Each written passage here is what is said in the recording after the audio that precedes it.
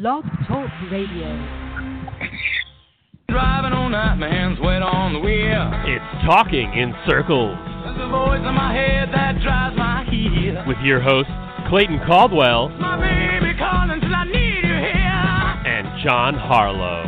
And it's 4:30 and I'm shifting gear. Hello, everybody, and welcome to Talking in Circles. I am Clayton Caldwell with John Harlow here tonight. We're breaking down the GEICO 500 from Talladega Superspeedway.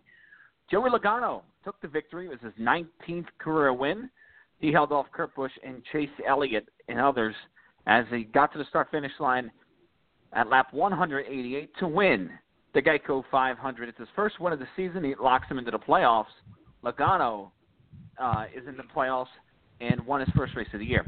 A couple of accidents happened, a couple of big ones. One when Jimmie Johnson lost control of his Chevrolet, and Erik Jones spun and crashed and caused a triggered a 5-car incident. We'll discuss that and the package this weekend at the Talladega Superspeedway. Spencer Gallagher was victorious in the NASCAR Xfinity Series race at Talladega.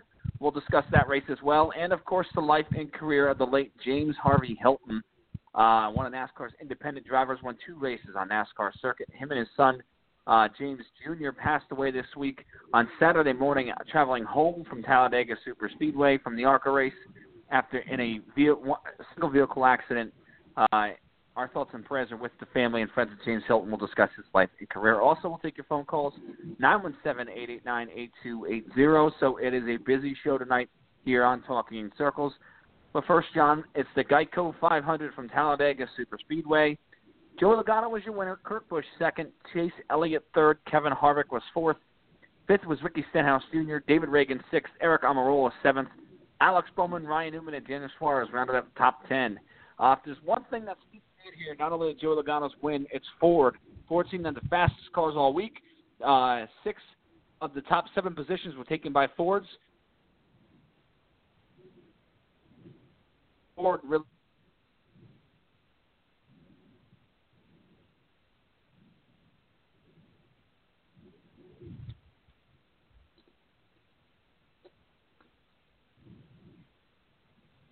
Something like we were having some technical difficulties. There you go, Clayton. There you go. Ford has the package nailed down. Yeah, I think the Fords had a great day. And if you one of the things that you understand, at least we could see throughout the race, the Fords decided as a group they were going to run together. And one of the things you heard Chase Elliott gripe about at the end of the race, and he said, I thought our Chevy was good, but it wasn't as fast as it had been at the restrictor plates. They had a solid car. But when it got time to the end, he was kind of upset. He said, you would have thought that someone would try to do something, but none of the Fords were having it. I was trying to move forward and make the lane and get a push, but they weren't interested in advancing. It sounds like the Fords were geared, they were going to lock together, and somebody from Ford was going to win. And if whoever was in front from Ford, somebody else was going to be pushing them around. And I think Kurt Busch kind of, as he said it, he got outfoxed at the end. He thought he had a shot to go and either waited too late or didn't get a push he was expecting and wound up finishing second. It was Ford all day long. I mean, very few outside of Ford you saw leading the race. The only Chevy that was up front for any length of time was Alex Bowman. And, I mean, that 88 car always had some magic at the Superspeedway, so that's one of the good things about it. But it was Ford all day long. Stenhouse had a penalty and worked his way back. Kurt Busch got caught up here and there with going back and forth, and he wound up second. Harvick had a good car, but he wasn't as good as he expected to be. I think one of the best cars all day long, again, was Aric Almirola. You could see stuff coming out of him. He started dead last on the field after the brakes blew up in practice in qualifying on Saturday morning. And he started dead last, wound up 7th, but he was up front most of the day. So, I mean, it was Ford all day long. They got the horsepower from Doug Yates. They have the package the way it works. But I think there needs to be some changes in that package because you saw Jimmie Johnson, he touched him, he was fine, and all of a sudden it was gone. and he took out half the field with 25, 30 laps to go, because they're skewing the cars left and right to get the least amount of drag on it, and it's causing aerodynamic issues, which makes them spin. And we'll definitely touch on that. There's, I think, with Hendrick Motorsports, there might be another thing to that, because Hendrick seems to have those issues a lot here on these plate tracks, even back to the days of Dale Earnhardt Jr. being in the 88 car. So we'll discuss that a little bit later as well. As far as the package, I agree with you. I think there needs to be a little bit of a rule change here, whatever it is. But again, we'll discuss that in a little bit. But I agree with you. It was Fords today. I mean, you look at the first stage, it was won by Keselowski, and Joey Logano finished second.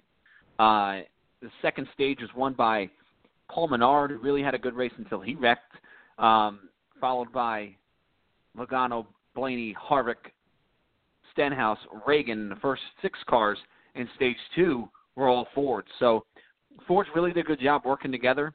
I think the horsepower on these super speedway tracks and what Doug Yates builds it's obvious. It's totally clear that they have an advantage over, it seems like, every team right now. I mean, they just pull away from cars. They suck up better than all the other cars do right now on these super speedways, and it's paying off for them. I mean, Ford's really won the last 6 races now here at Talladega Superspeedway, and there was no doubt about it today. I mean, Logano was out front. I don't think anybody was touching him. That race was saying nobody wanted to go anywhere. I don't think it mattered, and I think everybody was kind of aware of that. No matter, it really mattered on where the 22 went. If the 22 went low, the bottom lane worked. If the 22 went high, the outside lane worked. That 22 car was so fast, really, what lane he was in really determined what lane was fastest. So, really, Team Penske especially has figured out these plate tracks.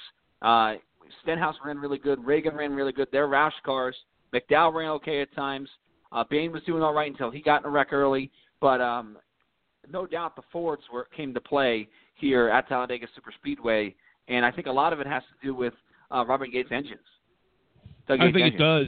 I think it really does. And one of the things I heard whenever Claire B. Lang was talking to Doug Yates this morning before the race on Sirius XM, and NASCAR, after they changed the restrictor plate on Friday after Jamie McMurray's Roof Sky Ground adventure on the backstretch, NASCAR actually let them run a dyno and make adjustments to the engines and put the package in with the fuel injection, how much how much fuel was getting to each piston, how much fuel was getting throughout the car. And Doug Yates and his team, whenever they changed the restrictor plate, they had an engine down there that they ran on the dyno to make sure that they could get the right final adjustments in. I don't know if the Chevys did that. I don't know if the Toyotas did that. But I know Doug Yates said his team was working all night Friday to get the right fuel compound or the right mix in the injection to get as much horsepower out of those cars as they could. And that's an impressive feat on Doug Yates' team and the way that Ford has a commitment to running these races. 22 was able to do anything he wanted. I still think there were 2 cars that were really good outside of them and you could see make moves, was Stenhouse Jr. and Eric Almirola. But I'll tell you, for being a low-funded team at Front Row Motorsports, David Reagan was the best pusher all day. And he's always been like that. I mean, David Reagan has been a great pusher every time they've been on a restrictor plate race. He's good at getting to the front. He's good at staying up there. And he's good at finding somebody else and pushing them to the front. One of these days, I hope somebody pushes David Reagan to the front, because the amount of pushing he does for everybody else to win, it'd be nice if somebody repaid the favor. Yeah, nice solid run for that team. They've really shown some speed. Reagan was even fast in qualifying 12th. And that's the best super speedway start for Front Row Motorsports in a long, long time here, since really we've gone to this new 2-round qualifying session at the super speedways. He did a great job today, no doubt about it. And his teammate McDowell was doing well.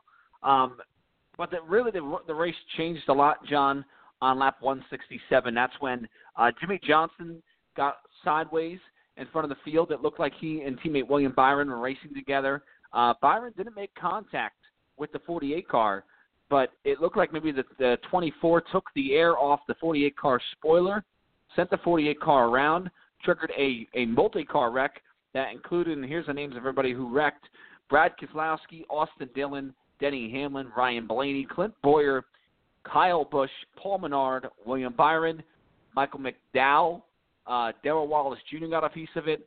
A.J. Allmendinger got some of it. Jimmie Johnson, Brendan Gaughan, and Casey Kane all wrecked there with about 18 laps to go in the race. With about 22 to go, left in a race. I know Talladega, we always see these wrecks. I thought the race was until that point. I mean, yeah, we had a one car incident that got on lap 73 that happened when Erik Jones hit the king, got off the racetrack into another race car and wrecked 5 cars, including Truex and Larson and Bain and Jamie McMurray. But the big wreck was on 167. We only had one of them, but it was a big one and took a lot of cars out. Well, I think a lot of it is the drivers are realizing, again, to finish first, you must first finish. So you saw a lot of single-file racing, or you saw a lot of double-file racing where people weren't really pushing the issue that much. The 30 laps is going to be a mess. It never fails with Talladega. And, I mean, I'm trying to come around to you and Lee and Virginia's way of thinking to say, hey, this is some great racing that they have. I don't think it is. I mean, Jimmie Johnson is as good a driver as there is. He's won 7 championships. He's won 84 races, and he just spins on his own with nobody near him.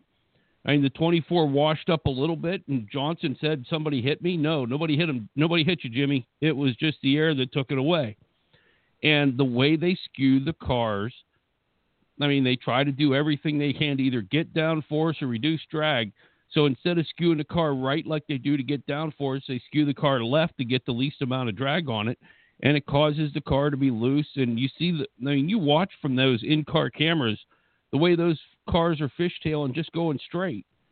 It's just not. It's not really good racing. I mean, you'll see one line backwards. Okay, that's great. They're running tight together, but Clint Boyer had a great car, could have won the race today through no fault of his own, because the way the package is and everybody's piled up together, they wind up taking 10 cars out in that thing. I mean, I keep trying to come around to your way of thinking, bud, but if I had my way, we should bulldoze this thing and make it a 3/4-mile track and have fun and watch some really good racing, because the racing last week at Richmond, racing the week before at Bristol, the racing the week before at Martinsville, I'd watch that every day of the week and 3 times on Sunday before I would watch this. I mean, I tried to watch as much of this as I could. And it's like, okay, here they are. They're following the leader again. Now they're in single file. Oh, wait, there's the big one. Now they're in single file. And I think Joey Logano had a great car, and congratulations to them on the win. But there was nobody really going to be able to challenge him, because if you got in the upper lane, you weren't going to go anywhere. And if you go up and somebody just moves up just a hair off the bottom, they're going to stop your momentum from going forward because of the side draft. I mean, air is everything. It isn't about the car. It isn't about the driver. It's about the air at Talladega. And to me, that's not racing. Yeah, and that's, I think, with this package, and I don't know if it was because we don't have the ride height rule anymore or what, but it seemed like for this weekend, and I was at the Daytona 500, so I didn't watch the race on TV, so maybe I had a little bit different perspective of it, but I don't remember side drafting being such a major issue as it was today at Talladega. Now, I know side drafting's always been a part of it, but it seemed like when somebody got on the outside of you, you could not go anywhere. It didn't matter how many cars were in your lane. If you could pull them back and side draft, that made it kind of frustrating in a lot of ways. And I just think, it just sort of stalled everybody out. There was really no passing for that reason. We saw it in the Xfinity race that track position meant a whole lot, and it did today again. Track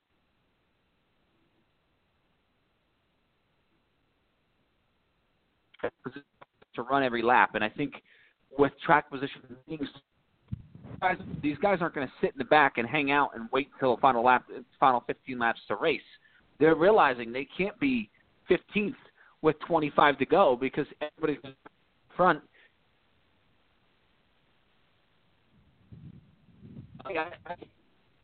pretty good. But, you know, at the end of the day, I think it's when you look at it, you say, what is Talladega?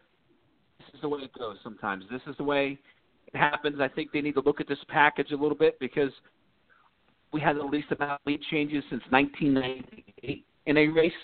And I think there was no doubt. I think it wasn't as exciting as it could have been. And I think they need to maybe look at this package here before we get to the July race at Daytona. Yeah, I think they should too.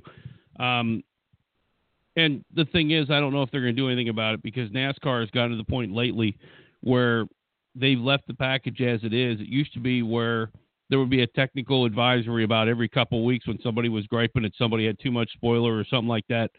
NASCAR's tried to leave the package the way it is all season long because the owners have cried that, hey, it costs too much money to make any adjustments.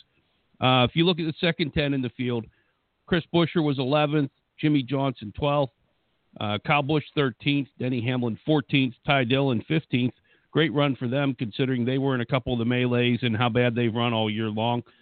Bubba Wallace was 16th, Casey Kane 17th, Ryan Blaney 18th without a rear bumper because it was part of the wreck, Matt DiBenedetto 19th, and DJ Kennington was 20th. That's your second 10. Clayton, were there any surprises in that group for you? Well, you know, it's interesting. In Talladega, there's never really a surprise. It's funny, I talked to a friend of mine who's a casual race fan and always picks my brain for fantasy results. And before this weekend started, I said there's about 7 or 8 names that you look at and you say, they probably can't win. Everybody else could win. So Talladega's a crapshoot. It's that big of a crapshoot. And Logano is a great driver, and he can win anywhere at any time. So I don't think it was a surprise winner at all today. But, you know, there were some nice names up there. You talked about DJ Kennington. That's a team in Gaunt Brothers Racing. They're running a partial schedule team out of Canada. We're seeing them run a little bit more this year than they did a year ago. It's definitely not a team I don't think anybody expects to go out there and run consistently in the top 20, even in the top 25. So for them to finish 20th is a good day. I think they had a decent day. Ty Dillon got a couple of wrecks to finish 15th, not a bad day. Bubba Wallace, a couple of wrecks for him as well. I think Casey Kane ran really good today. I know he didn't necessarily have the finish to back it up, but he was up there and really had a fast race car. We saw him in the top 5 and top 10 a few times. He did a really nice job today. So not a ton of surprising names in the top 20 today.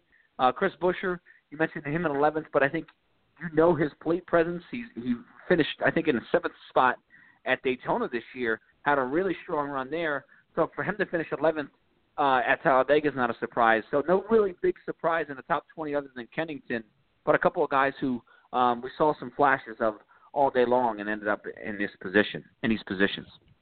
Right. I think Matt DiBenedetto had a good day overall, even though he finished 19th. I think he ran better than that throughout the day.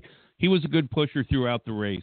And he was up there whenever the melee happened with Jimmie Johnson. He was in the ballpark and wound up. It looked like he snuck through it. It was pretty good the way he snuck through it. I watched the Goodyear blimp camera whenever that happened, and it was pretty amazing the way Matt DiBenedetto snuck through that thing. Yeah, he was running the 95 car all year. I mean, the 17th place finishes and how he ran, because when Jimmie Johnson's accident happened and Casey Kane was 7th or 8th whenever that wreck took place, and he was bouncing back and forth into the top 5, in the top 10. He was running up front most of the day. So it was the best race Casey Kane had for Levine family racing so far this season. Cole Witt finished 21st, Brendan Gaughan 22nd, the last 2 cars on the lead lap. Then you had Timothy Peters in 23rd, Greg Galding 24th for BK Racing or whoever the hell owns it these days. Ross Chastain in 25th, Truex 26th. He was in the early wreck and wound up only he was 4 laps down at the end, but still wound up getting a decent day out of it. Joey Gase 27th, Jamie McMurray 28th, considering the way he flipped all over the place on Friday. The fact that you get right back in the car is pretty impressive. William Byron 29th and Paul Menard 30th. In that 10, Clayton, what do you think? I think it was impressive day for Joey Gase until his engine gave away. I think it was a good day for Ross Chastain, a good day for Greg Galding, who snuck through that thing, and our boy Timothy Peters. I mean, he did not hurt himself only one lap down on a car that does in a that 92 car only ran once before this year. It ran at Daytona with David Gill, and I think Timothy Peters did nothing but get respect for himself with the Cup level folks. Yeah, I mean, Timothy Peters is a great veteran driver. It's a shame they were a lap down, and I think they were fighting it for the Lucky Dog a couple of times there throughout the day. But, you talked about it's an old Richard Petty Motorsports chassis from last year. Team has only won one race all year long. For them to go out there and finish 23rd, not a terrible day. I think Cole Witt ran pretty good. Again, he was one of those guys, when you look at where they ran all day, he was up in the top 15 from a couple of parts of the day. Same thing with Brendan Gaughan. Gaughan got in a big wreck there at the end. He had a lot of damage, ended up 22nd. Not a terrible finish, but, they only run here once every 4 races with these super speedway races. And for them to go out there and finish 22nd is a little disappointing because they're really there to finish in the top 10 and go home. Greg Gaulding, if you look at probably somebody who had the best maneuver around an accident all day long, it's Greg Gaulding in that Earth-Water Toyota. And that big one, if you look, there's a little white car that goes and misses about 2 or 3 cars there. And sure, some of it's luck, but he did a great job driving through that wreck and getting through it without a scratch on his race car. So a great job by Greg Gaulding, finishing 24th. That's a good run for that team. Remember, that team's really without an owner. Banks really running that team, so not a bad job there. Ross Chastain, 25th. Didn't see much of him all day. It seemed like they were kind of lost. And then you had the guys who wrecked with Truex, Joey Gase, Jim McMurray. A tough year for McMurray continues. William Byron and Paul Menard who won Stage 1. If he makes the playoffs, he's got a playoff point for there. 31st was Clint Boyer. Then you had Rick McDowell, Brad Keselowski, A.J. Allmendinger, Austin Dillon, Timmy Hill, Reed Sorensen, Trevor Bayne, Erik Jones, and Kyle Larson rounding out the field. Was there somebody today, John, that you looked at and said they had to have a good finish? Because let's talk about, there's been a lot. The Fords have been sort of the outstanding teams of this season so far. We've seen the Fords run really, really good. We've seen Toyota's Kyle Busch run pretty good, winning the last 2 races before Talladega.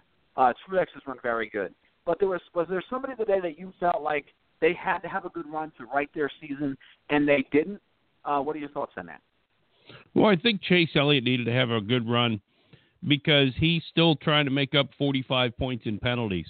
And the third-place run for Chase Elliott did not hurt him one bit. He's knocking on the door of the playoffs. He's only 5 points out right now. And considering he's 45 points given back to NASCAR because of penalties, I think it was a great day for Chase Elliott. I thought Jimmie Johnson needed to have a good day. And even though he caused the big pileup, nobody hit him. And he comes out of it with a 12th place finish. And right now he's 14th in the playoffs. I think Stenhouse needed a good day. The person who really needed a good day more than anybody, I think, was Trevor Bayne. And Trevor Bayne, through no fault of his own, got caught up in Erik Jones's mess and wound up dropping a place in the points. He went from 29th to 30th. I'm waiting to see what happens whenever Matt Kenseth gets in that car at Kansas. If Trevor Bayne goes out and finishes 25th at Dover this week, and then Matt Kenseth comes out and finishes in the top 10 at Kansas, I think it's a driver problem. If Trevor Bayne goes out and finishes 25th at Dover this week, and Matt Kenseth goes out and finishes 22nd at Kansas, I think it's a car problem. But we'll find out whenever that happens. But Trevor Bayne needed to have a really good day. The funny part is, he goes and asks the media, says, hey, this is a tough week. I have a lot of emotions. Please leave me alone. And the media did, which I'm surprised about. But, I mean, you really just can't sit and pout. You need to stand up. Now, everybody else stands up and faces the media when things go wrong. Even Kyle Busch is much of a dink as he can be at times. He'll tell you when things are good, when things are bad, what's going wrong, what's not going on. I think Trevor Bayne I understand the emotions behind it, that he thinks he's a full-time NASCAR driver, and he has been for the past few years, and he's getting pushed aside because Matt Kenseth is coming back. But, I mean, that's part of the sport. That's part of how this organization runs. I mean, it's a performance-based sport unless your name's Danica Patrick, and even eventually. So that's who I thought really needed to have a great day and wasn't even close to it, and it was through no fault of his own. I mean, he was running decent. I mean, it's not like he was going to win the race, but he was going to pull off a top 20. Yeah, there's no doubt. I think, he could have a shot at the end. You never know. I mean, those fours were really, really fast, but, man, it capped off a tough week for Bain. You just saw that 6-car spin, and you go, if you didn't feel at least a little ounce sorry for Trevor Bain when you saw that 6-car spinning today, you said, which, like you said, none of his fault, none of his doing. He was just sort of just kind of riding there and waiting for stage 1 to end, and all of a sudden, he's spinning around and crashing. So definitely a tough day. Stage 2 to end. A tough day for Trevor Bain. And, I also think Jim McMurray was a guy who needed to have a good run. He usually performs very, very well on these plate tracks. Right now he's sitting, I believe, 24th in the standings, way behind where he normally runs. And he's not running good enough to win races right now. He's had a tough start to the year. He's got one top 10 finish, one top 5 finish all year long, and that came at Texas where he finished 3rd. But right now he's 23rd in the standings, and that's not good. At 28th place run, he's going to need to win some race. He's going to need to win a race somewhere, I think, to get into playoffs because he's so many points back. I don't think he can point his way in anymore. And Talladega was a chance for him. Like I said, he's a pretty good plate racer. He's done a lot of nice things. Well, it was a chance for him to go out there and try and win a race and get into the playoffs. Didn't do it today. Again, not really his fault. He was in that same wreck with Bain. But Jamie McMurray was another guy who you look at it and you say, well, we kind of needed to see something out of him today, and he didn't. So a tough day, no doubt about it. Yeah, that first wreck, Erik Jones afterwards, when he talked to the media, he said he had been fighting a loose car all day and unfortunately got down on the apron, and they were fighting, trying to get free, and then it took off up the hill, and he was out of the throttle, cranked it left. There's only so much you can do. And he said, unfortunately, it ruined our day and a few others, so it's really unfortunate. And Bain, he said, they ran great up high, and the higher up they would go, the better, because he said the car was on the splitter, so the higher up they went, the better off they were. And the one thing that was interesting, he said, you try to manage your highs and your lows, and it's been a low week for him, and he's going to move on to Dover next week. It's frustrating because Talladega is one of those tracks he thinks he has a chance to win at, and he really wanted to do it today. And you're right, Jamie McMurray, this season has just somehow been a struggle for him.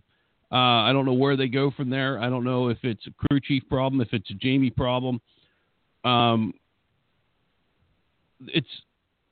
Last year it looked like Larson and McMurray sort of were almost equals. Larson was always able to get that little extra out of the car that McMurray couldn't, but at least McMurray was up there contending. This year it looks like they're in two different shops because Larson is up there contending except when he wrecks, and McMurray has just seemed like out to lunch all season long.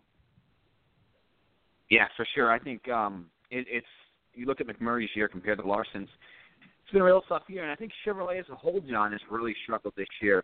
We've talked about it ad nauseum this year as far as top 10 in points. When you look at the top 10 in points, there is one Chevrolet in the top 10 in points. It's Kyle Larson in 10th now. That's scary. There's a couple of Toyotas sprinkled in there. You got Busch. You got Denny Hamlin in 7th. Mark Truex Jr. in 9th. They're pretty good, and then the rest are 4th with, Logano, Harvick, Boyer, Busch, Keselowski, Blaney, and then Almirola 11th. So Fords have really sort of taken this year and finished it out and started it really strong. Chevrolet hasn't gotten their feet under them yet. Aside from Larson, it's Alex Bowman, who's quietly had a pretty decent year in that 88 car so far. Another good run today, puts him 12th in the standings. A nice job there, and right now, if the season ended today, he probably points his way into the playoffs. So a nice job so far by him. Then Jimmie Johnson is as bad as this year has been. He's 14th in the standings, going to a racetrack next week at Dover. Really capping off Dover next week would be a 1-year anniversary since his last win. It's his best racetrack by far in the circuit. So we'll see what that 48 really has next week at Dover. But he's 14th in the standings. Then Stenhouse is 15th. Then it's Ryan Newman, 16th in the standings. I didn't like what I saw from the RCR cars today as far as speed was concerned. Newman's had a decent year, but not great. Dillon's got his win in Daytona that locks him into the chase. Then it's Chase Elliott, 18th. He's run pretty good. He should be higher than that in points, but he's got a 50-point penalty. If he had 50 more points on this season, he'd be 11th in the standings right now, ahead of Eric Almirola. but instead he's got a 50-point penalty, and he's 18th. Again, I think he's going to need to win a race to get into the playoffs. Menard and then William Byron rounded out the top 20. So final thoughts, Sean, on the Cup Series event. We'll talk about the Xfinity Series race next. But what were your thoughts on the Cup Series event at Talladega Superspeedway? Your final thoughts there? Well, the one thing I keep reflecting back to is the end of the year last year when Brad was griping that Ford's running a 5-year-old car and everything's going to crap. I think it's interesting to see what's going to happen next year when they go to the Mustang. And one of the reasons that they have to go to the Mustang anyhow is if this week Ford announced that they're only going to make 2 cars. They're going to make the Mustang. They're going to make the Focus hatchback. They're the only 2 cars that Ford's going to produce. They're going to end up producing trucks, SUVs, and the crossover vehicles. That's what Ford's going to produce now. So they're down to 2 cars. So Mustang is it. And it'll be interesting to see the difference because this year Ford's running like nobody's business. I mean, I will take a Ford over anybody almost every day of the week unless Kyle Busch is in the race. I'll take Kyle Busch as he'll be the one to challenge the Fords. But you look, all 4 Stewart-Haas cars are in if the playoffs were to start today. All 3 Penske cars are in if the playoffs started today. And Ricky Stenhouse Jr. is in if the playoffs started today. So that's 8 Fords of the 16 that would go in. So it's an impressive year for Ford in the Blue Oval. After last year, they struggled, and I think one of the things that makes it better for Ford this year is, and we talked about at the end of the season last year and a little bit in the offseason, that Stewart-Haas never really made excuses as the year went on, but they struggled in the transition from Chevy to Ford. And now that they've had a year in the notebook and they have a year of Rex Stump building chassis and getting things to the way their drivers like them. And I think also Eric Almirola adds more to the drivers and the debrief on the team meetings on Tuesday than Danica ever did because he's up there contending instead of trying to stay out of 30th. So I think that has helped Stewart-Haas. I think Blaney coming over to the Team Penske has made 3 great cars in that shop. I mean, we saw what Blaney could do in the Wood Brothers car, and that's like a Penske light. And Menard has done well in that, even though he's had a few finishes that are where he struggled out of it. But Paul Menard right now is, 11 points out of making the playoffs right now. If he has 11 points, he's tied with Stenhouse. So, I mean, he needs 12 because Stenhouse has more higher finishes. But Paul Menard's run decent in that 21 car, except he's had a couple wrecks that kind of bit him. But the 21 car, all the Fords are running great this year. Except Trevor Bayne. Yeah, they really are. It's been a really remarkable year for Ford. I think a very unexpected year. You know, we talked about Stenhouse's struggles earlier in the year, and right now he's 15th in the standings. And you know, you can see that team sort of going on a roll, rolling off a couple of top 15 finishes. And if they do that, he'd probably make the playoffs. So we'll see. Dover's one of their best racetracks for Roush Fenway normally, historically. So no doubt, I think they're looking forward to this weekend as well. And you know, we talked about Jimmie Johnson, but we've seen Harvick win some races at Dover in the past. You know, we've seen Logano and Keselowski run really well there. Dover's going to be interesting because, again, Johnson's really, really strong there. You know, every year, consistently, really, really strong. So if we can see what he can bring to the table at Dover and the following races at Kansas and Charlotte, very interesting. It's 917-889-8280 here, Talking in Circles. Clayton Caldwell here, John Harlow as well here on Talking in Circles tonight. We're going to review the Sparks Energy 300 from the Talladega Superspeedway, the NASCAR Xfinity Series race. Ended up with a first-time winner, a driver who led his first lap in the Xfinity Series race when he crossed the start-finish line first. At the end of the event, it was Spencer Gallagher in the GMS Racing Chevrolet. He won. Brandon Jones was second. Then it was Justin Allgaier, Noah Gragson, who's finished fourth and second in his first 2 Xfinity Series races in his career. He was fourth. Elliott Sadler was fifth. The feel-good story of the day was Ryan Sieg in sixth. Then John Hunter Nemechek, Tyler Reddick, Cole Custer, and Garrett Smithley in 10th. And the Johnny Davis JD Motorsports Chevrolet for him as well. A very good run for him. What were your thoughts to see Spencer Gallagher, a guy who we've never really seen him up front a lot. But GMS, they get their engines and chassis from Hendrick Motorsports, so they're fast on these super speedway events. And Gallagher pulls off his first career Xfinity Series win. He was an excited young man in victory lane. What were your thoughts on that race? That was the first lap he's led an Xfinity Series competition in his career, and it was lap 115 of the race. So congratulations to Spencer Gallagher and that 23 GMS Racing team. GMS Racing, they've got the stuff underneath them. You look at their performance in the Truck Series. Whenever you have Sauter and that group up there running up front on a regular basis. Spencer did really well when he did well in the Truck Series. He wasn't Johnny Sauter, but he wanted to grow. And you've got Dad's money behind you, so that's one of the things that helps, where they can buy Hendrick engines and stuff. They were there all day, and he made a great move on the final lap to get the win. Phenomenal run by Spencer Gallagher. Yes, the feel-good story of the day is Ryan Sieg in the independent operation running sixth in the number 39 car. And he led a lap on Saturday, which was great. I think one of the best stories of the day, John Hunter Nemechek, whenever they were coming to the pits, hit water and spun and still wound up coming back to finish seventh. He was a comer and goer. He was running up front on a regular basis. He was actually able to pass people. Tyler Reddick ran great in the 9 car. Unfortunately, got sort of shuffled out at the end. And then Garrett Smithley running for JD Motorsports. I mean, another great day of no Cup drivers in the Xfinity Series. It wasn't just cars that were running up there. I mean, you look, Brandon Jones finished second and Noah Gragson finished fourth, and Christopher Bell was 12th. But if you look at the combination of those 3 drivers finishing in the top 12, they combined to lead 1 lap. So it wasn't just Joe Gibbs Racing cars blowing everybody away. I think one of the things that kind of bit people in the butt was the way the final few laps ran out, where they wound up cautions and stuff like that. I mean, you look, the 22 car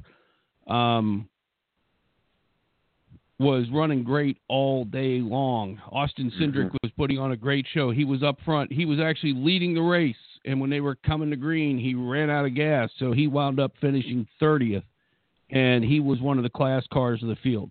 Daniel Hemrick led 39 laps and got caught up in something, had a penalty and wound up a lap down. But it was a good race, and it wasn't your typical crazy. A lot of people who shouldn't be in these races being in them. I mean, the only real wreck you saw was the one time Majeski and Ryan Truex was in. And Truex got himself in that trouble he said he was speeding on pit road, so he wound up back in the melee. And when Majeski spun, he got caught up into it. So, but it wasn't one of your typical smash-up derbies that a Xfinity race is when you have a lot of inexperienced drivers driving on the big track. I thought it's great. I mean, I'm really liking this. No Cup drivers in the Dash for Cash races. I'm looking forward to the playoffs where no Cup drivers can be in there. It was a good race on the Xfinity side. Yeah, I agree with you. I think everybody agrees with you. Elliott Sadler won $100,000 Dash for Cash. It's the second time he's won $100,000. He's going to try and go for a third $100,000 at Dover this weekend. But no doubt, I think these Dash for Cash races without the Cup guys in it make it very, very interesting. And I agree with you about Cindric. I didn't understand that move. I'm sorry, leaving him out and letting him run out of gas there on that final restart. I know you sit there and say, well, track position meant everything all day, but that 22 car, like you said, was the class of the field all day. Yeah, if you restarted the 19th, it would have really hurt you and you wouldn't have won the race. But you were fast enough to try and pull off a top 10 finish. Cindric's running for points this year, and I think you have to keep that in the back of your mind where you sit there and go, let's get as many points as we possibly can. There was a lot of cars up in the top 19 that normally don't run up there. I mean, for example, the JD Motorsports teams, the C teams that only really run the plate tracks as far as the Jeff Green and 93 car does. You could have passed them pretty well. So I don't think it was a major deal of 2 to go to come in and top off and make sure you got enough fuel, because you knew with all the caution laps you were going to be really, really close. And I guess they figured they didn't get as much fuel as they needed. a couple of guys ran out of gas, but it really hurt Cindric. And again, he's had a tough start to this year. I think when you look at what he wants to do is obviously make the playoffs. He had an opportunity to gain a lot of points here this week, and he didn't do it. And that's frustrating. I know you say, well, if he wins, he's in the playoffs anyway. But I think it's very frustrating to give up points when you really didn't need to, just by pure silliness of not pitting. So I think that really bit them. I think they had to do it all over again. He pits for gas. There's no doubt about it. Positions 11 through 20. Well, I think one of the things with that one, Clayton, the 22 car for Penske, they are running for wins because that 22 car is hoping to win the Car Owners Championship. There's no driver in there other than when Austin Cindric hops in the car or Chase Briscoe hops in the car once in a blue moon. They're not running for the championship as drivers. Austin Cindric's running for two different cars, trying to get himself there as much as he can. But I think the 22 car, once they're there, I mean, Penske going, so they went for it. That last extra couple laps, if I forget who ran out of gas sitting there on the backstretch whenever they were one to go, they had turned the lights off on the caution and someone ran out of gas coming out of turn 2, and it cost the extra lap or two. If they would have run green then, I think Cindric would have had a chance to win it. But it is racing. I mean, they tried to stretch it. It was a strategy move, and Team 22 was just going for wins. I mean, that's what they do. You put Brad in the car, you put Joey in the car, you put Blaney in the car. All three of them have won in that 22 car. Matter of fact, the last 3 races were won by the 22 car before the Dash for Cash. They're going for wins. That's all they're there for. And it hurts other people at the time. I mean, it hurt Austin Cindric because he was trying to win a championship, and they were trying to win the race. And they went race over championship because that's what the 22 car does. Yeah. I understand that, and I understand they're trying to win a race there. I just felt like to top it off and to get a solid top 10 day out of it would have been better for Austin Cindric's year because, again, he's trying to make the playoffs there, get the kid some confidence, and he was far and away the best car there. So that's a little bit disappointing, I think, as far as that's concerned. But it was a very interesting race as far as it came down to fuel mileage. I think a lot of people weren't, thrilled about the fact that it came down to fuel mileage, but it's certainly, I think every once in a while, when you let a race play out like that, it's pretty interesting. I'll give you the full field rundown for Xfinity before we talk about the drivers only broadcast here at the Xfinity Series race. We'll touch on that here on Talking Circles. But J.J. Yeley was 11th, and yet Christopher Bell 12th. Jeff Green, the former series champion, he was 13th. Michael Annett, 14th. Shane Lee driving the 3 car for Richard Childress, he was 15th. Chase Briscoe was 16th. Vinnie Miller in the JD Motorsports car was 17th. Tommy Joe Martin's 18th. B.J. McLeod 19th. Kaz Gralla 20th. Other notables from 21st on back. We discussed Daniel Hemrick. He had a flat tire. He ended up 23rd. Then you had Austin Cindric. We talked about his issues. He ended up 30th. Ty Majeski running for Jack Rouse. He ended up 37th and getting involved in the accident. Ross Chastain, who's the regular on the circuit as well, and he was 34th. He had some issues as well.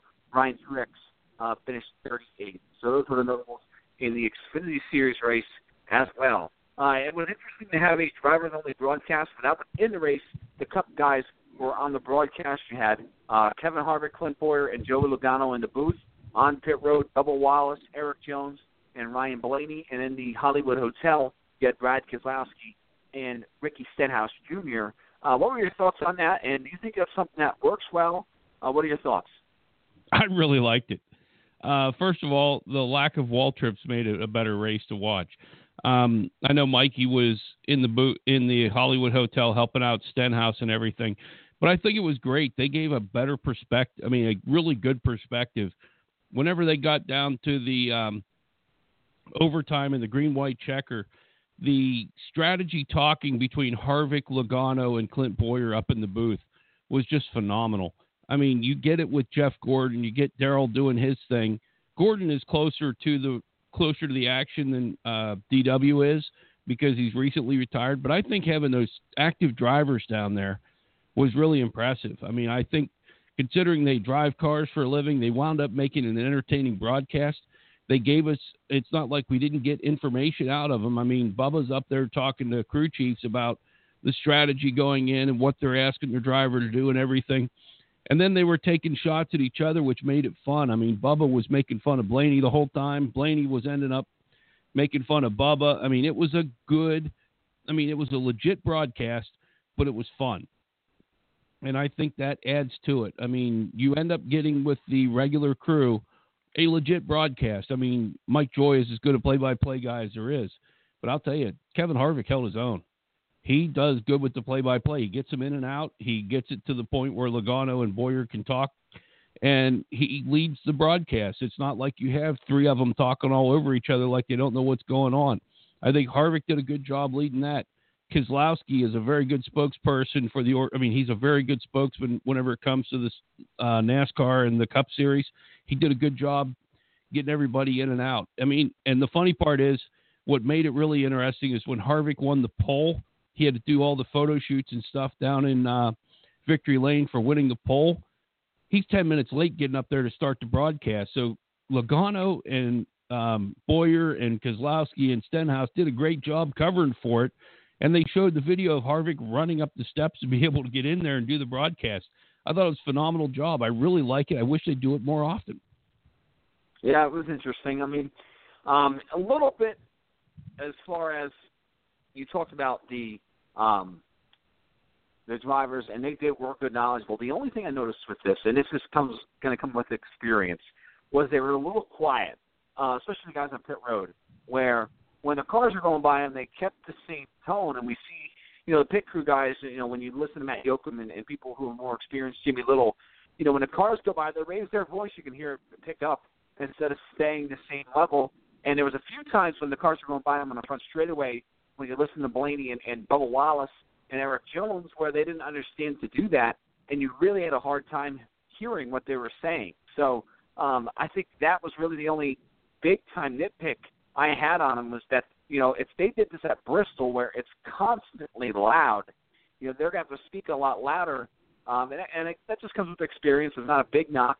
I don't think it's anything major, but there was just sometimes we kind of had to sit there and you're like, what did he just say? Because you didn't really understand what they were saying because they don't have the experience to understand that, the mics and everything pick up the sound so well, cars, that you really have to speak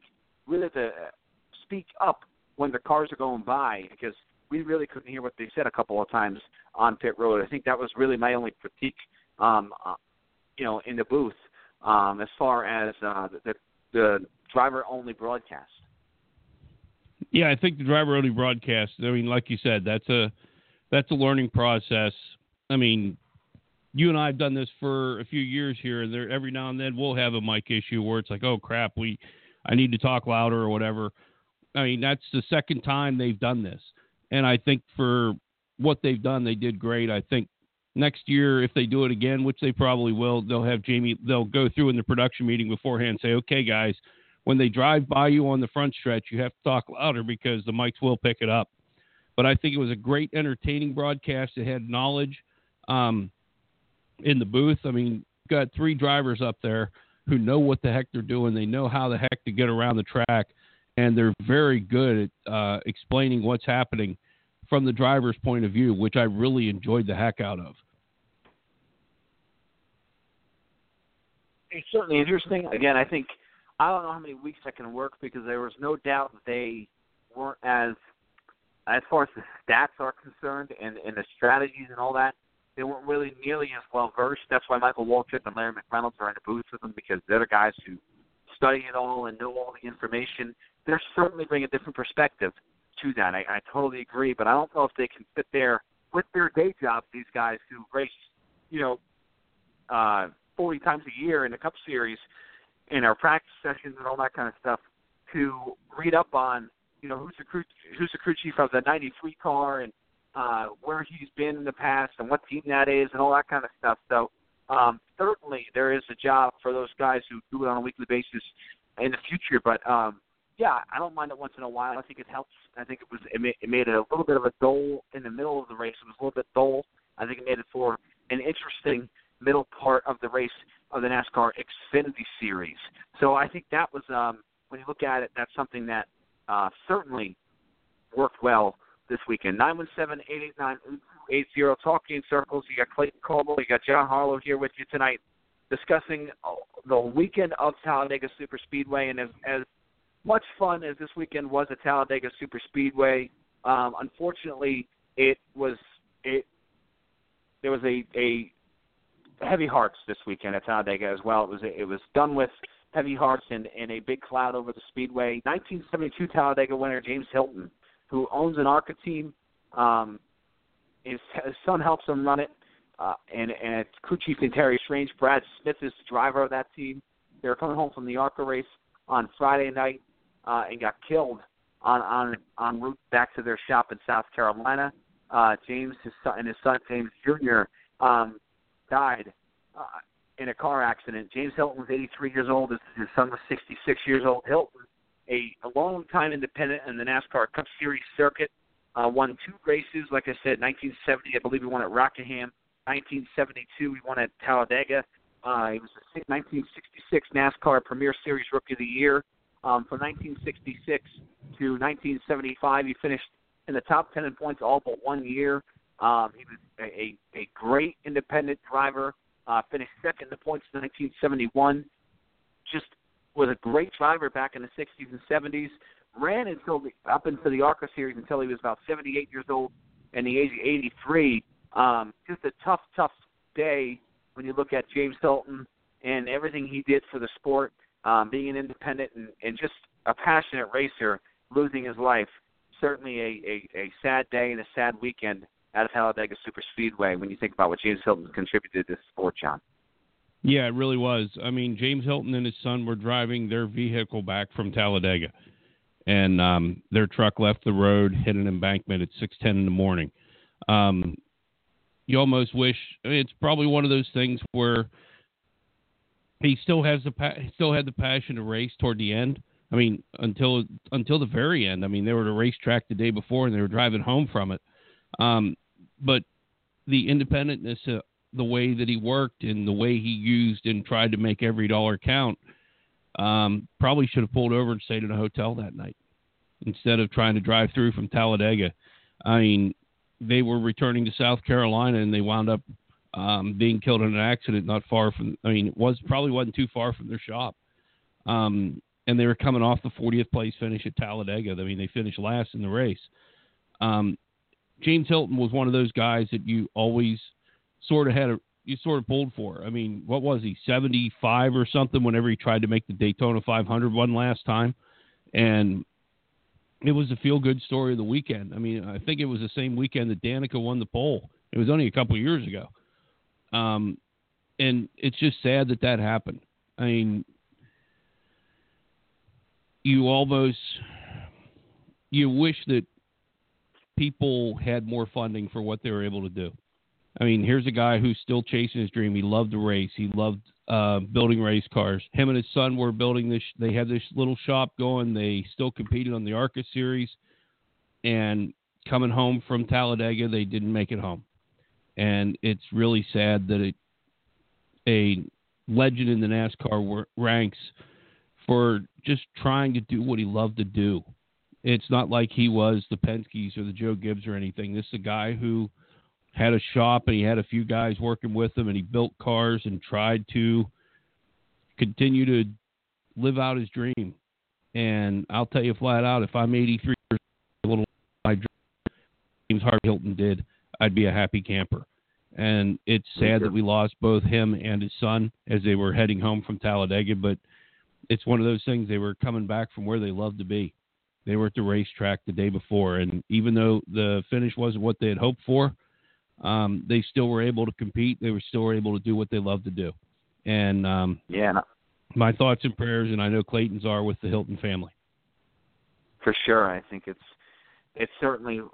was a tough weekend. I mean, I remember James, like you said, it was a feel-good story. It was 2007. I remember him trying to make the Daytona 500, and at that point, that's when I first learned about James Hylton. I didn't realize that he had a career prior to this in NASCAR and was very successful. Like I said, in this early 70s, late 60s, was an extremely successful race car driver.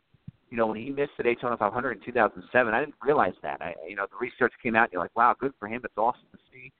And he finished 23rd that day. Remember, he stayed out on old tires to see if clean air could do anything for him because he wasn't going to make the race, any other way. And he got sort of eaten alive on a restart. But it was cool to see him go out there and compete. He ran the ARCA series, like I said, up until 2013. At the age of 78, he was driving. He put Brad Smith in the race car, and we hope to have Brad on Talking Circles here in the coming days to talk about more about what James' his career was about and how he was as a car owner and all that kind of stuff. Just a really, really sad day. And you're right, they passed away doing what they loved, really, coming home from what they loved, and that was racing. And I always admire people who have a huge passion for this sport because there's so many people you hear them complain about, the travel and all the racing and all the stuff, and they say, well, I'm just sick of it. I got tired of doing this, got tired of doing that. And when you look at somebody like James Hylton, who was 83 years old, easily had every excuse to be sitting on the couch, and if he told you his story, and he was sitting on the couch at 82, you'd sit there and go, sir, you've earned the right to sit on the couch and not do anything for the rest of your life because you've had a long life of working hard. And he chose to sit there and go, you know what, I choose not to sit on the couch. I choose not to be retired. I'd rather go racing. And when you looked at that, you said, I admire that because he doesn't have to be out there. He wants to be out there. And that's what made it so great because as a race fan, you really, really appreciate that. And, even though they don't have success, they don't have the success that other teams have in the ARCA series, just to go out there and compete was fun for them. So certainly a heavy, heavy hearts this weekend at Talladega. You couldn't not think about James Hylton this weekend at the Xfinity Series race and the Cup Series race at Talladega because he won there in 1972, and it's like, man, you can't help but think about what happened and how tragic that was. And Terry Strange was with him, this crew chief. He survived the wreck, has a couple of broken bones in the truck, but just a really, really sad day, and it makes you wonder what's next for that race team in the ARCA series as well. Well, here's a statement from NASCAR and ARCA. Racing competitively in parts of 6 decades, James Hylton's dedication, passion, longevity in motorsports is virtually unmatched. Hylton won Rookie of the Year at NASCAR's highest level, the 1972 race at Talladega Superspeedway, and regularly contended for championships during the early years of his career. His racing influence continued into the ARCA series, where he competed as a driver and most recently as a car owner. We've lost a truly special member of the racing family and a beloved figure among generations of competitors and fans alike. We extend our deepest condolences to the Hylton family and the tragic loss of James Hylton and his son, James Jr. That was a statement from NASCAR and ARCA. And James, if you look at his career, he started 175 races as a driver in the ARCA series. As an owner, he fielded a car in 638 Cup events, 413 ARCA events, and the only ARCA win he ever won was 2003 with Shelmerdine as his driver. That's a hell of a lot of dedication for that man. James Hylton, we're going to miss you, and thank you for being part of our sport. Absolutely. Thank you for being part of our sport, and we're really going to miss him. He was, like I said, he was always a guy you pulled for because you sat there and said, man, there might be people who have more money and run better, but I guarantee there's nobody who's got more passion out there than James Hylton and his race team. And just a terrible, terrible tragedy, and our thoughts and prayers, as we echo again, are with James Hylton and his family, James Hylton's family and friends, and all the people on that race team. Just going to be a tough week for them and tough moving forward. I want to thank everybody for listening to Talking in Circles tonight. We had a fun show, and again, we're thinking about James Hylton here and everybody out there in Inman, South Carolina, who looked up to him as a hero. Like us on Facebook, like us on Twitter. If you like what you heard tonight, we'll see you next time here on Talking in Circles. We're not sure when that will be, but we'll see you next time here on Talking in Circles. Good night, everybody. See you next time.